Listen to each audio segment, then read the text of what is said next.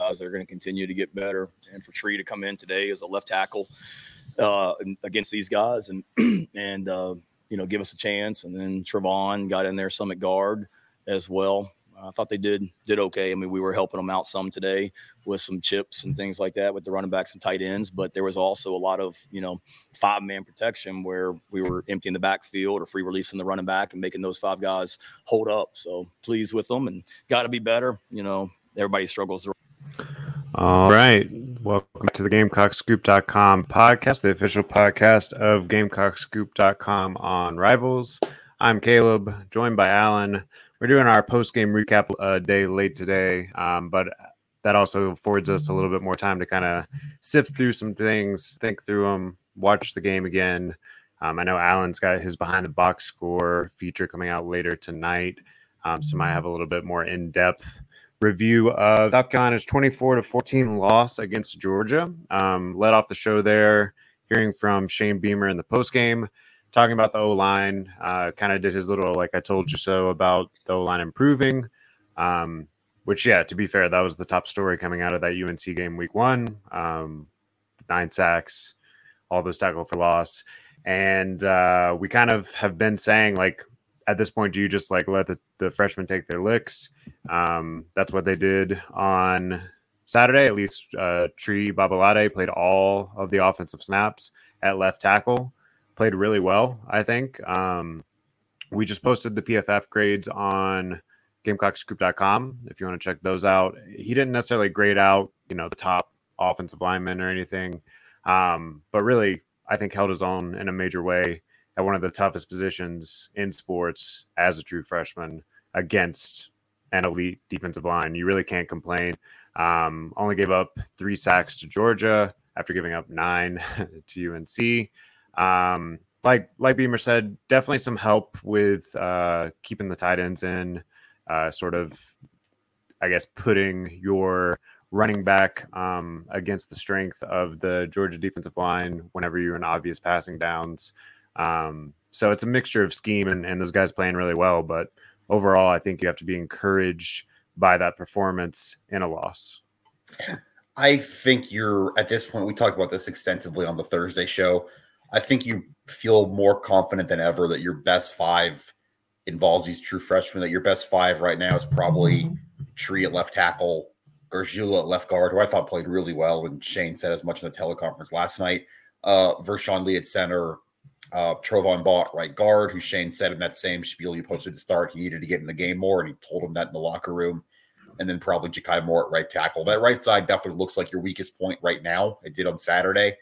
That's where most of the pressure was coming on Spencer. But I think you, with the acknowledgement that you're still going to take lumps, that you're still going to be growing, I think you at least have a better idea of what your best line looks like coming out of that game. And it definitely involves freshmen and players who are going to be here for the future, which is a good thing. Yeah, I think you also start to look around the SEC. We talked about this a little bit last week, and then I feel like it was encouraged even more by some of the results on Saturday. And you have to feel like you can compete in pretty much every game the rest of the way. I mean, that was you are past your most difficult test of the season, and you went toe-to-toe with number 1 Georgia. Obviously had a 14-3 halftime lead, and then Georgia scored 21 unanswered in the second half. That third quarter was really a killer. We can get into the specifics there in a minute. But yeah, I mean, I think if you're a Gamecock fan, obviously you never want to lose. You're 1-2 right now. That probably doesn't feel ideal, but you look at the rest of the schedule, you look at how the team is coming together, you look how some of the young guys are performing, and you have to feel pretty good about where you're sitting, even though, you're 1-2. This is what I wrote on Saturday. If you're subscribed, you can go back and look at Gamecock Scoop. It should still be near the top. You're in the same spot you were in last year. You're 1-2. You're 0-1 in SEC play. That's where you are. You did have last year, you had that kind of ramp, that run up before you got back in SEC, edged Charlotte and SC State. You don't have that this year. You got Mississippi State and Tennessee the next 2 weeks before the bye. However, I don't see any reason that if you're getting much better quarterback play than you got last year, you're getting much better wide receiver play than you got last year, and I think you're getting better defense than you got last year too. Definitely in the Georgia game. Certainly, I mean, you gave up half as many points as you did in this game last year. And kind of echoing what you said, yeah, it's tough. It's not going to be Charlotte, NC State, but why can't you beat Mississippi State at home Saturday? Why can't you go to Neyland Stadium? It's a Tennessee team that didn't show up in Gainesville on Saturday and compete in that game. No, I think you should feel pretty good about it. I think another thing that'll be important to kind of keep in mind going forward is your depth. Yes. Felt like your starting 22 on Saturday went toe-to-toe with Georgia, but you didn't have the depth to rotate pieces in. You see a guy like TJ Sanders, who I think just now got named SEC Defensive Player of the Week, who was, wrecking shop in the first half, but definitely started to run out of gas by the fourth quarter, and you just don't have that counterpunch of that second level that Georgia does, where they're rotating in another 5-star or whatever at that spot. So, you're going to have to continue to bring some guys along to make sure that you're able to make it through the rest of the season. But I think you feel good about your starting 22 at this point, now that you have shuffled things around a little bit. I think going to that point too, defensively, I think that's maybe where you feel it the most of anything. You mentioned Sanders, but Debo Williams played very well Saturday. He also played every single one of the 80 defensive snaps. That Jalen Kilgore, Nick Emanwari, who was back from injury, by the way, and DQ Smith with DQ playing nickel and the other two at safety, that looked good. They played almost every single snap. I think Emanwari and DQ did, and then it was all but 12. Dial, yeah. So Dial, all 80 snaps.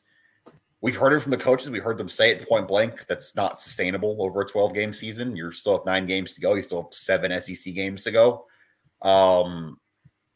You're going to have to keep developing depth there. You're going to have to just hope you can stay healthy there more than anything.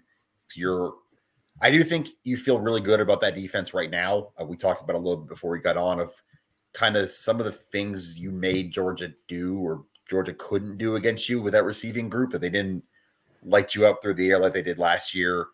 Brock Bowers is physical and pretty much impossible to bring down, but there was no explosive plays with him, really. You kind of kept him from getting behind you. I think you feel pretty good about that if you can stay healthy, but that's a pretty big if. You're also able to create some pressure against a pretty TJ talented Sanders in there, especially. Definitely. A pretty talented offensive line. We did talk to Anthony Dasher at UJSports.com before the game, and he was saying that the offensive line isn't necessarily gelling as well as it was last year. So, maybe South Carolina took advantage of that a little bit, but still, I mean, those are talented guys up front that you were able to rattle Carson back a little bit. He definitely settled in a little better in the second half, and the third quarter specifically was kind of the backbreaker when we're talking about the way that the narrative of this game went. We can get into some of those negatives here in just a second. One more player we didn't mention on the positive side, Xavier Legette, continues to just shine. Unfortunately, Antoine Wells, who scored the first touchdown, got hurt on that play on that first drive and didn't return to that game. So Xavier Legette again had to kind of step up as the number one guy. You do wonder, is South Carolina able to put together a little bit more offense down the stretch if you have both Wells and Legette to kind of take the pressure off? But obviously you went with what you had. I thought Omega Blake stepped up, played a pretty good game. 2 big third down catches late in the game. So, obviously you can't compare that to Wells, who was, the leading SEC or the leading returning SEC receiver this year. But, I thought that some other guys stepped up. You had your opportunities. You had some drives that got killed by penalties and stuff. And that's just something that you are, unfortunately, again, that's the trade-off of playing all these young guys that we're talking about. Yeah, and I guess if that's how you want to sort of transition to the negatives or maybe where you lost this football game, you come out at halftime up 14-3. Georgia's going to have a punch. They do. They score on their first drive of the second half. You have a special teams penalty on the ensuing kickoff. It backs you up to your own 8-yard line there by the Georgia student section. It's as loud as it was all day. You have a negative play on first down there. You end up punting, give Georgia a short field. They score again. Drive after that, you go down with a chance to tie the game with a field goal. You're in range. There's that first down play where it's raining pretty hard at this point, but where Rattler kind of slips releasing it with pressure in his face, and he short hops Trey Knox, who was open at about the 20 maybe. Did you go back and watch that? There's no one behind Knox either. If he catches that, that's a touchdown. Like if he catches it in stride. That was one of those. That was one of the few times, at least before the fourth quarter, where they were completely and obvious passing, where you felt like the offensive line just couldn't hold up there, and if they did, that's probably a touchdown. So you had that. And that third down play after that, Rattler takes a sack and gets out of field goal range. Yeah. You probably need to throw the ball away there and at least give Mitch Jeter a chance to tie the game with a long field goal. So that's kind of where you lost the game. Shane post-game was very much on the self-inflicted wounds. You had 11 penalties in that game, 7 of them on your offensive line. That's 13 offensive line penalties in 2 weeks now after the 6 against Furman. You made a point before we got on here that you think they win that game with Marshawn Lloyd or with a better situation at running back. Maybe? I think at the very least, you're able to stop the bleeding a little bit in that third quarter that we're talking about. You just had to lean too much on Spencer Rattler. If you look at his first half, he started the game 10 of 10. Obviously was crucial in getting that 14-3 lead in the first place. But then once the pressure started wrapping up in the second half, you didn't have any counterpunch. Ultimately, Rattler ended up 6 of 24 in the second half. 2 interceptions. Obviously, I don't really put a lot of blame on him for either of those. They were like in the last 5 minutes of the game when you're kind of just trying to make anything happen that you can. But there's just no running threat. You had 14 rushes for 36 yards today, and that's including Rattler kind of scrambling around and being pretty much the only successful running game all day. I'm not saying Lloyd was going to go out there and put up 150 yards or anything, but I think it just gives you a little bit, you're able to run a little bit more clock. You're probably able to sustain a few more of those drives, take a little bit of pressure off of Rattler's shoulders, and maybe at least push it to where the pressure ratchets up into the fourth quarter. Instead, Georgia scores to go ahead in the first couple of minutes of the fourth quarter and really didn't feel that late pressure. So you mentioned the running back situation. We talked extensively about true freshmen on the offensive line, about a true freshman at safety and Jalen Kilgore. Does there need to be a DJ Braswell conversation here? That is your 4-star you brought in. That is your most natural running back at this level, probably. Does that need to be in the equation now? Because I think at this point, and I got some more numbers, like running specific situations in the behind the box score coming tonight. Not only is it bad, it's pretty much non-functional, the running game. You can't do anything. You've played 3 different levels of opponents, an FCS, a pretty good FBS, and the best team in the country. It's not working against anybody. Yeah. I mean, I think the one time I think you could say that it was nice to have Joyner in there was when you did that little sort of tricky play on the goal line where you Rattler kind of clapped his hands and Rattler and Joyner shifted over, and it was a direct snap to Joyner, which he took the second touchdown. Yeah. But other than that, you got Joyner 5 attempts, 10 yards. And then something I said going into the game is you like having him there so that you can at least use him in the passing game, but he caught 1 pass for -1 yards. My only concern with maybe Braswell is how's he looking in pass protection? Because we did talk about how much the running backs are being used to sort of chip block those defensive ends and stuff as they're coming around the edge. If Joyner's your best bet there, then you might just take your lumps without having as good of a run game, so that you can protect Rattler a little bit better. It's kind of like a catch-22, right? Because you also think if you ran the ball better, that would help protect Rattler because they're not going to be sending as many guys as well. So I do think as the season wears on, you need to at least get him involved and see what you got there. See, and then you also, looking at the box score now too, Mario Anderson had that 7-yard run on 3rd and 1 on the first drive of the game. Really tough run, physical, broke a couple tackles, set up that series that ultimately resulted in the touchdown to Wells. And then he had 1 carry the rest of the day. I don't understand that. He wasn't injured as far as I know. He didn't only play like 1 more snap the rest of the game. It wasn't that. So he was healthy. His snap count was 16 with 2 carries in there. That's Yeah, a running back. It's a natural running back. it's tough because you also would be frustrated if South Carolina continued to try to run the ball on first down and put yourself in bad situations or whatever. They definitely pretty early on punted on the running game and just decided to try to throw the ball over the yard, and that worked for the first half. And then Georgia's defense adjusted, and it didn't work so well in the second half. And you just didn't have it to go to when it felt like maybe there was an opportunity for a change of pace, and you just didn't have that as an option. I don't know if DJ Braswell is the answer, but I wouldn't mind seeing him some more for sure. Yeah, I think you got to just try something different at this point. You've got enough of a sample size. You're a quarter of the way through your regular season schedule now, and Spencer Rattler was your leading rusher by more than 3 times the next closest guy on Saturday. That's with sacks in there too. I do think 3 games into the season, what grade would you give Dowell Loggins as an offensive coordinator so far? B+, maybe pushing A-. Like, I thought the script was really good on Saturday. That first drive coming out, changing angles, moving pockets, that the tunnel screen to juice the touchdown was really good. I thought the red zone play calling was sharp for most of the day. You had the 2 touchdowns in the red zone. There's only so much you can do when you can't run the ball and when you are behind the chains a lot. But yeah, I don't think you can put any of this on Dowell Loggins, do you? No, I think both of the first 2 drives that obviously got South Carolina up 14-3 went about as flawlessly as you could hope. And really utilized the weapons that you had in a creative way. I think it's a breath of fresh air after the past decade of offensive coordinators.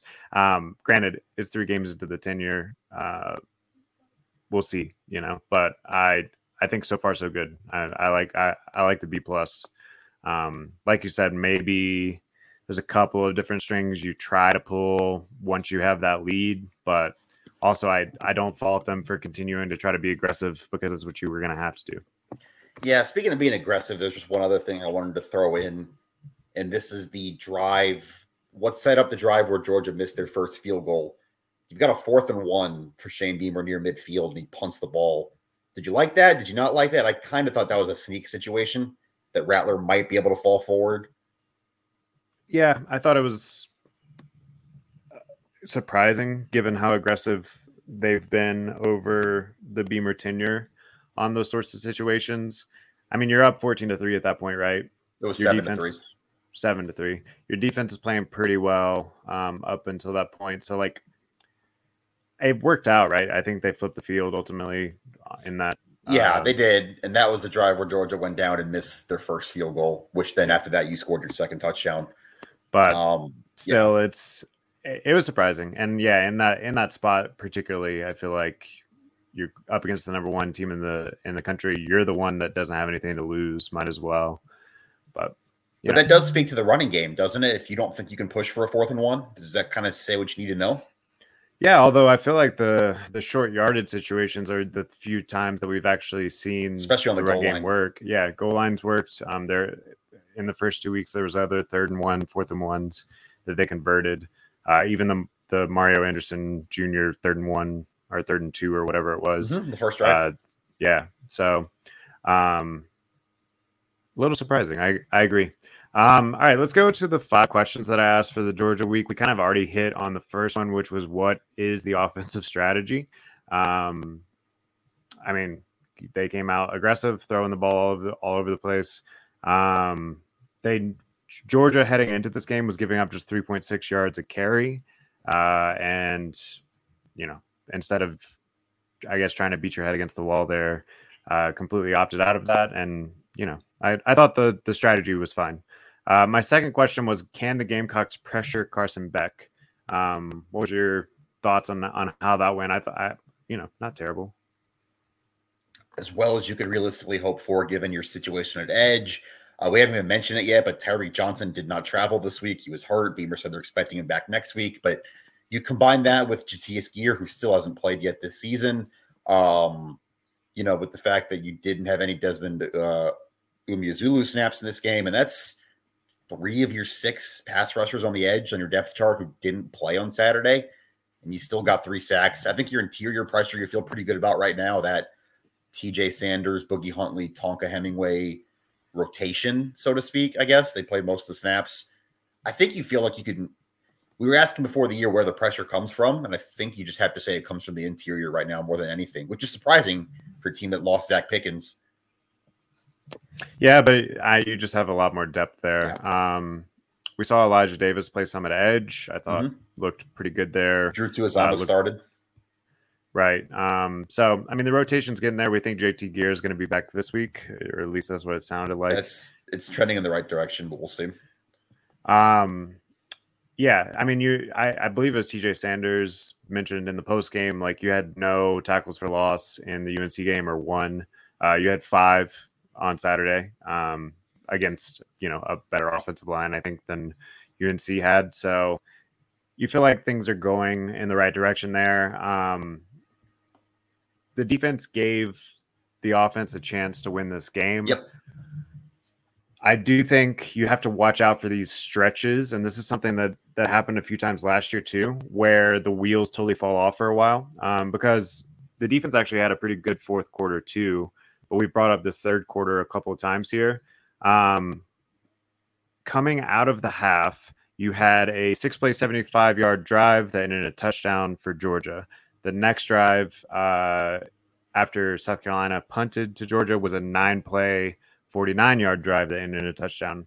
Then another punt by South Carolina, a 12-play, 64-yard drive. Luckily, what's the kicker for Georgia's name? Peyton Woodring. Yeah, Woodring missed a second field goal of the day. So no damage done there, but that was still 5 minutes and 45 seconds that your defense. I would argue there was damage. Your defense had to play 12 snaps. And then the next drive after that, you have an 8-play, 61-yard drive that ended in a touchdown. Now, after that, you settled back down. You got 2 punts on the next 2 possessions from Georgia, and then the game ended. But you can't have a stretch like that, really, both for your own stamina as a defense. And, some of the blame goes to the offense there, too, for, getting nothing done. If you look on the other side of all those drives, you had 2 3-and-outs, 2 interceptions, a turnover on downs. It wasn't going great on the other side of the ball either. But you did kind of just like let the floodgates open there for a minute before you settled back in. It felt like the first quarter in Gainesville last year. It felt like the first quarter at Clemson. They settled back in and ended up winning that game where you got down 14-0 pretty quickly. That's something that the first quarter at Arkansas, you give up 3 touchdowns on 3 drives and you're down 21-3 in a blink. It's something we've seen you're right, too many times in these last couple of years. And I do think, and not to reverse engineer everything back to the point where we started, but the way you do that, the way you solve that is you run the ball. That or you force turnovers, which they didn't do They didn't do either in this game.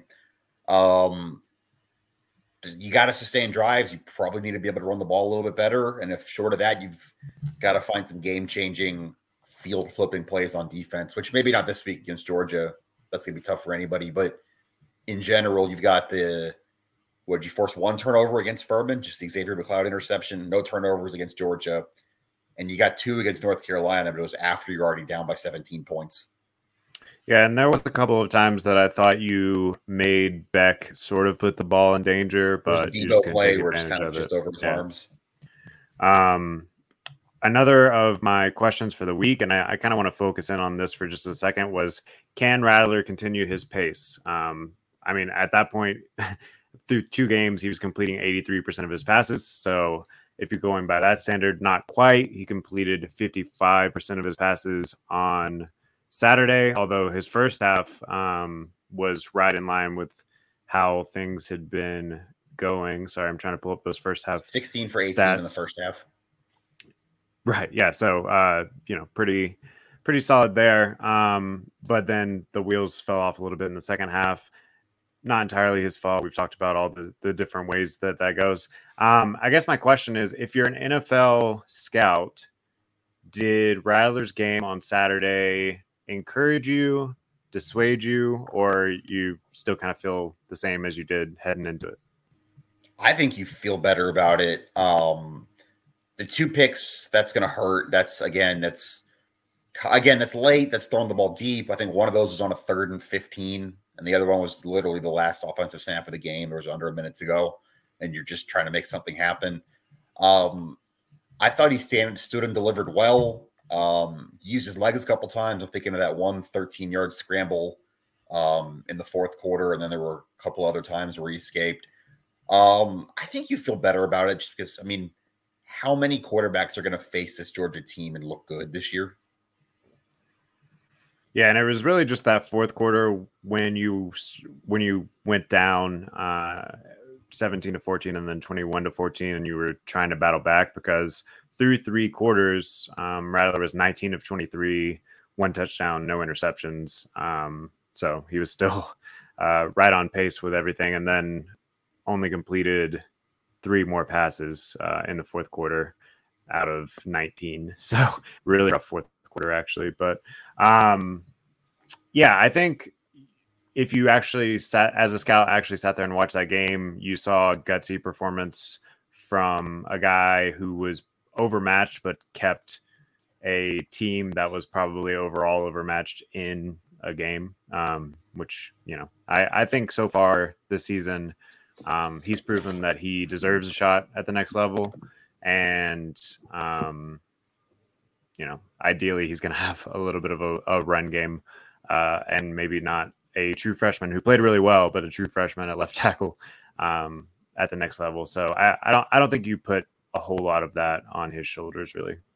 Yeah, and again, 42 pass attempts, 3 sacks, and 5 scrambles for Spencer Rattler this game. So what you're talking about there is 50 dropbacks.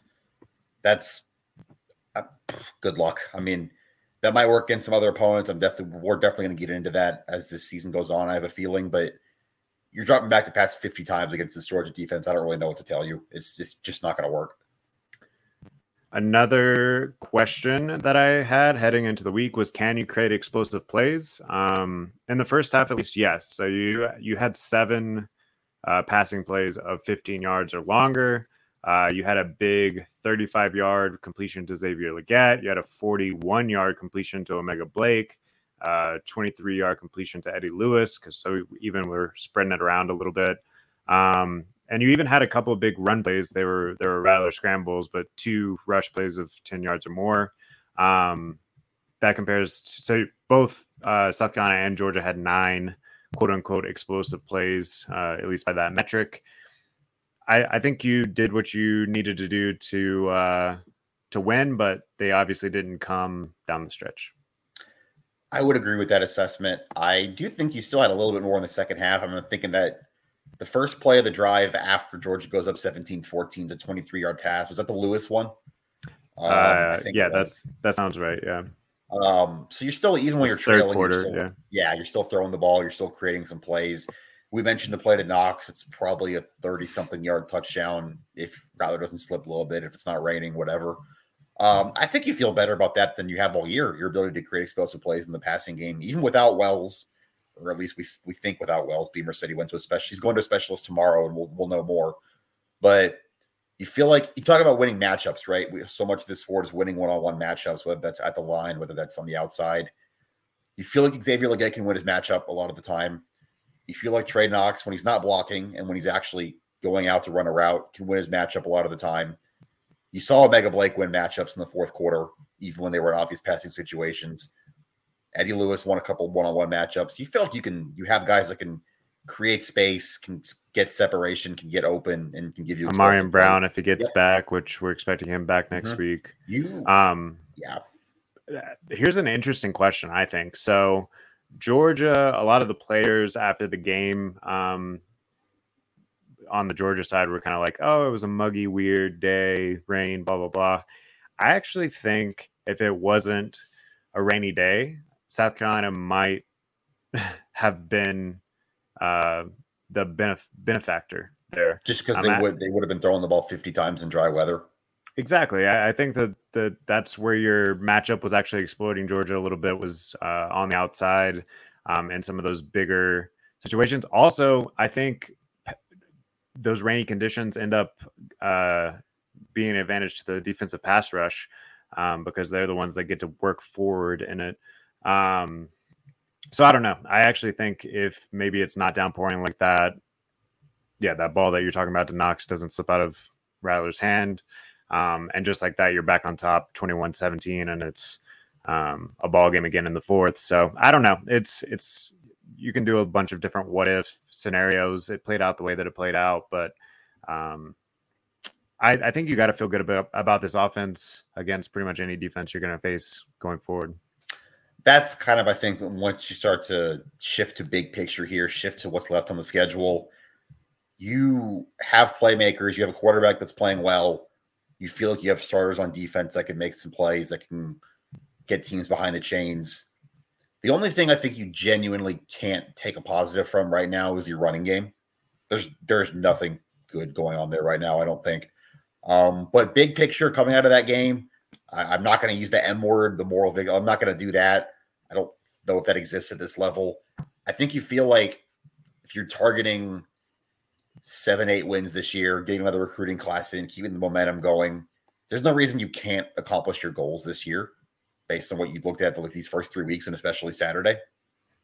And for those of you that were wondering, he said M word, not he said oh M yeah. I did say moral victory after that.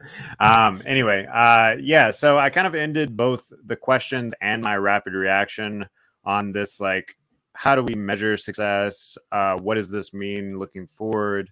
I feel like we're kind of briefly hitting on it here.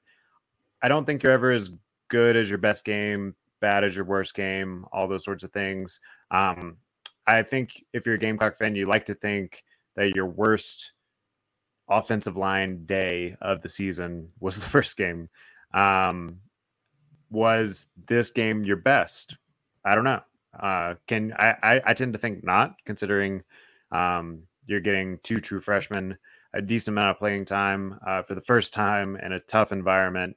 They stepped up and acquitted themselves in a great way, but I think that that's just more encouraging for your future than this being the peak, I guess, of their performance. I don't know. I don't know that I want to go like win-loss for the rest of the season or anything, but we've already talked about Mississippi State. Looks like a winnable game. Got blown out by LSU 41-14 on Saturday. Tennessee goes on the road to Gainesville. Looks pretty bad on offense and not great on defense. Those are your next 2 matchups. I think you feel good about at least it's splitting that now compared to maybe how you felt after week 1. Yeah, I think we've talked about this. We talked before the season started that you're going to beat Furman, you're going to lose to Georgia. Your season, your direction, your feeling is those 3 games before the bye. Other than those, your North Carolina game, your Mississippi State, your Tennessee. And that if you went 0-3 there, your season's probably cooked. If you went 3-0, which obviously can't happen now, you lost North Carolina, that you were talking 9-10 wins. 2-1 or 1-2, you are still on pace for what you want to do, depending on how that looks. Obviously, you need to win one of the next 2 games. I don't think anybody would disagree with that. You can't start 1-4, but yes, I think you're still about where you thought you would be right now, maybe a little bit better. How would you asked me to grade Dowell Loggins. How would you grade the first quarter of the season, just overall? B-, C+? Yeah, I like C+ sounds about right. I thought you would probably look a little bit better against North Carolina, but I thought you would look worse against Georgia. So right.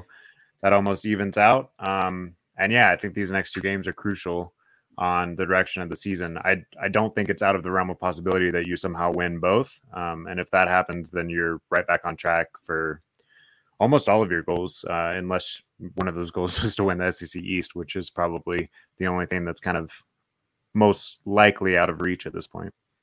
Right. We talked about that Mississippi State game on the Thursday show and how crucial that was going to be, how that's your kind of feels like the Kentucky game last year where you were swinging one way or another. You're either 2-2 or 1-3 coming out of that game Saturday, but at home, at night, first road game at all the season for Mississippi State. Mississippi State looked terrible against LSU in pretty much every phase. I mean, at one point, the total yards were like 290-7 or something. Maybe they bounce back. Maybe they can't. Maybe they're not as bad as their worst game, like you're saying. But you should expect to win the football game on Saturday. And we're going to talk about it Thursday, but that's a game you should expect to win. And if you do, you're 2-2. And I think you're feeling good going to Tennessee. Yeah, I'm trying to see if we have a week 4 line. South Carolina opened as a 4.5-point favorite, is what I saw. That sounds about right. I was about to say you should be a home favorite in this one. You consider all that you've seen so far this season, but also in general, the only game I can think of that doesn't fit this case is last year's Missouri game. South Carolina plays pretty well at home so far in the Shane Beamer era as well. That's a true home field advantage that you have in Williams-Brice Stadium. It's a night game. Everyone should be ready to go. As long as you don't somehow let the emotional aspect of losing a 2-score lead to the number 1 team in the country on the road sort of beat you twice. Right. Which it didn't sound that way to me in the postgame. I heard a lot of positivity from coaches and players in the postgame. I don't know about you, but yeah, as long as that game made you believe in yourself more, not less, then I think you are setting up to be in pretty good shape this coming weekend. Yeah, I'm with you too. We can get into the Mississippi State specifics on the Thursday show, but I'm with you on every step there. I think you're going to have a really good home field advantage this week. I just think you should expect to win that game. And if you're we've talked about, if you're as good as you think you are, you should be able to accomplish certain things. If you're what you think you are, and you have a home game against Mississippi State team that doesn't look very good right now, yes, you should win that game. Yeah. Just another quick, I guess, note as we're starting to turn the page on this Georgia thing towards next week. Shane Beamer updated his injury report yesterday. Anything new on that? I know one of maybe the most surprising things was Marky Anderson has been ruled out for the season. Not someone that had been contributing up to this point, but another highly rated offensive lineman that started the spring game that we thought might make an impact, but he's going to have to shut it down for the rest of this year. Yeah, and that sucks for him. It was Shane saying yesterday there was a knee injury that they thought he might have been able to work back, that he hasn't been at 100%, but he hasn't been completely shut down either, but it's just never quite healed the way they thought it was going to. And at this point, they're going to just shut it down and get ready for the spring. You can redshirt him. That's the one thing you can take from that. Like you're not going to be able to redshirt Tree or Trovon or those some of those other freshmen you're playing, but you can redshirt Marky Anderson and kind of give him a true freshman season next year when you're going to have some holes to fill anyway on the offensive line. No, I was about to say, ultimately, I actually think that works out better for your breakdown at offensive line heading into the next 2 or 3 years. Honestly, right now, through what you've seen so far, what you know is coming in, I think 2024, you feel pretty good. 2025 is where you're really like, wow, we might have one of the best offensive lines in the SEC that year. When I'm just thinking about a junior Tree Babalade, junior Trovon Ball, redshirt sophomore Marky Anderson, sophomore Cam Pringle, sophomore Josiah Thompson. Yep. That's 5 right there. I was saying that's not even mentioning all the other guys that are 4 stars, 3 stars that with upside in these last 2 classes. So the future is bright there, but it's too bad for Marky right now. What about Antoine Wells? He gets on the cart after the touchdown, air cast on his foot, coming back out of the locker room, goes, kind of says hello, hugs his parents. That's never a good sign. Obviously did not return, spent a lot of time in the tent, even after he left the locker room on the sideline Saturday. Beamer said they don't know if it's going to be the whole season, but I think you have to kind of fear the worst, but hope for the best there. If you're South Carolina, he's going to see a specialist tomorrow. That certainly looked like something with a foot. I don't want to use the word broken, but it certainly looks like it might have been that.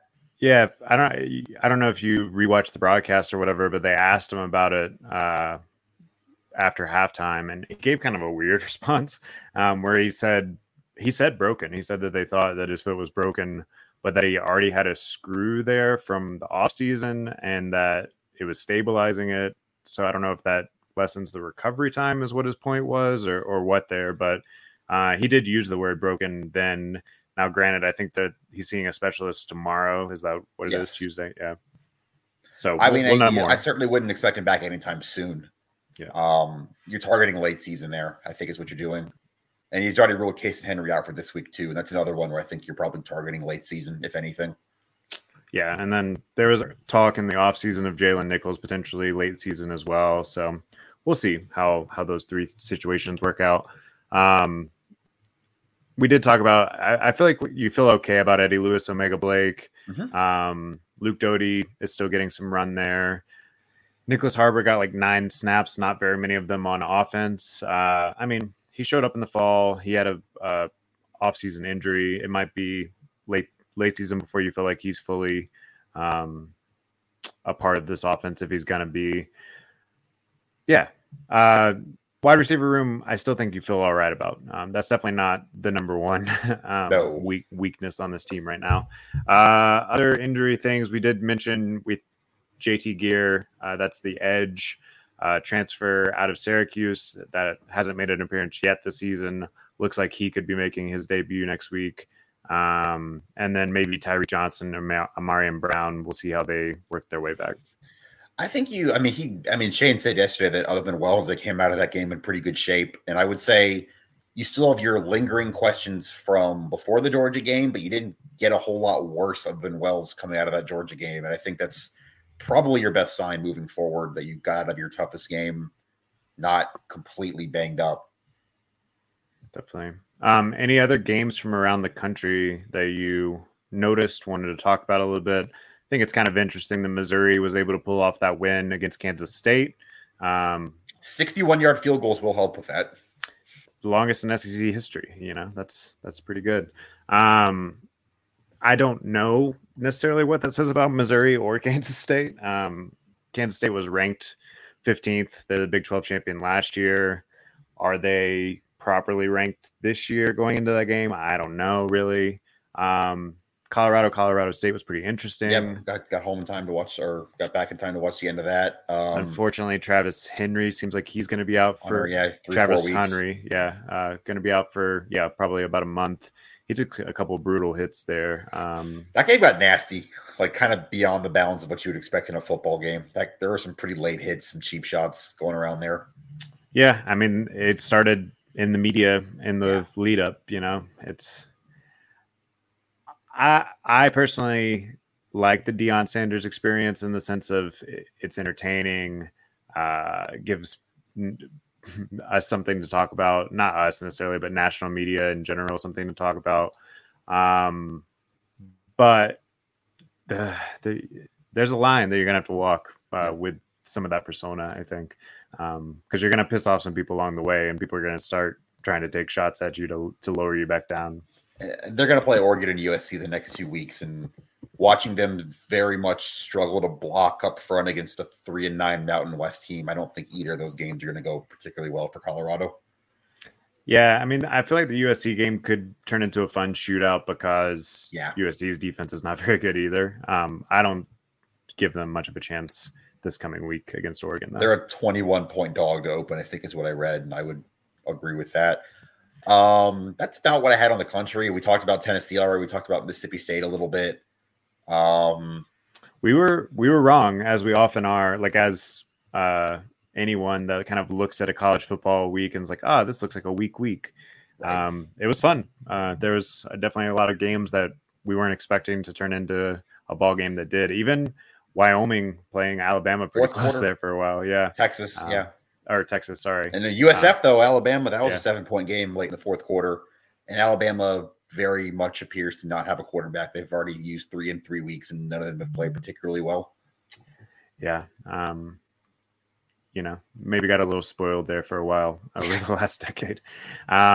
Anyway, we'll be back here on Thursday to preview the Mississippi State game in full. We'll have plenty of content on GamecocksScoop.com throughout this week, talking that game up. We'll try to get some of our contacts within the Rivals Network over at Mississippi State to give us some insight about their injury situations and kind of how everything's trending there. It should be a fun one. So we'll see you on Thursday. Until next time, this has been the GamecockScoop.com podcast. Don't forget to like and subscribe and all that fun stuff, and we'll see you.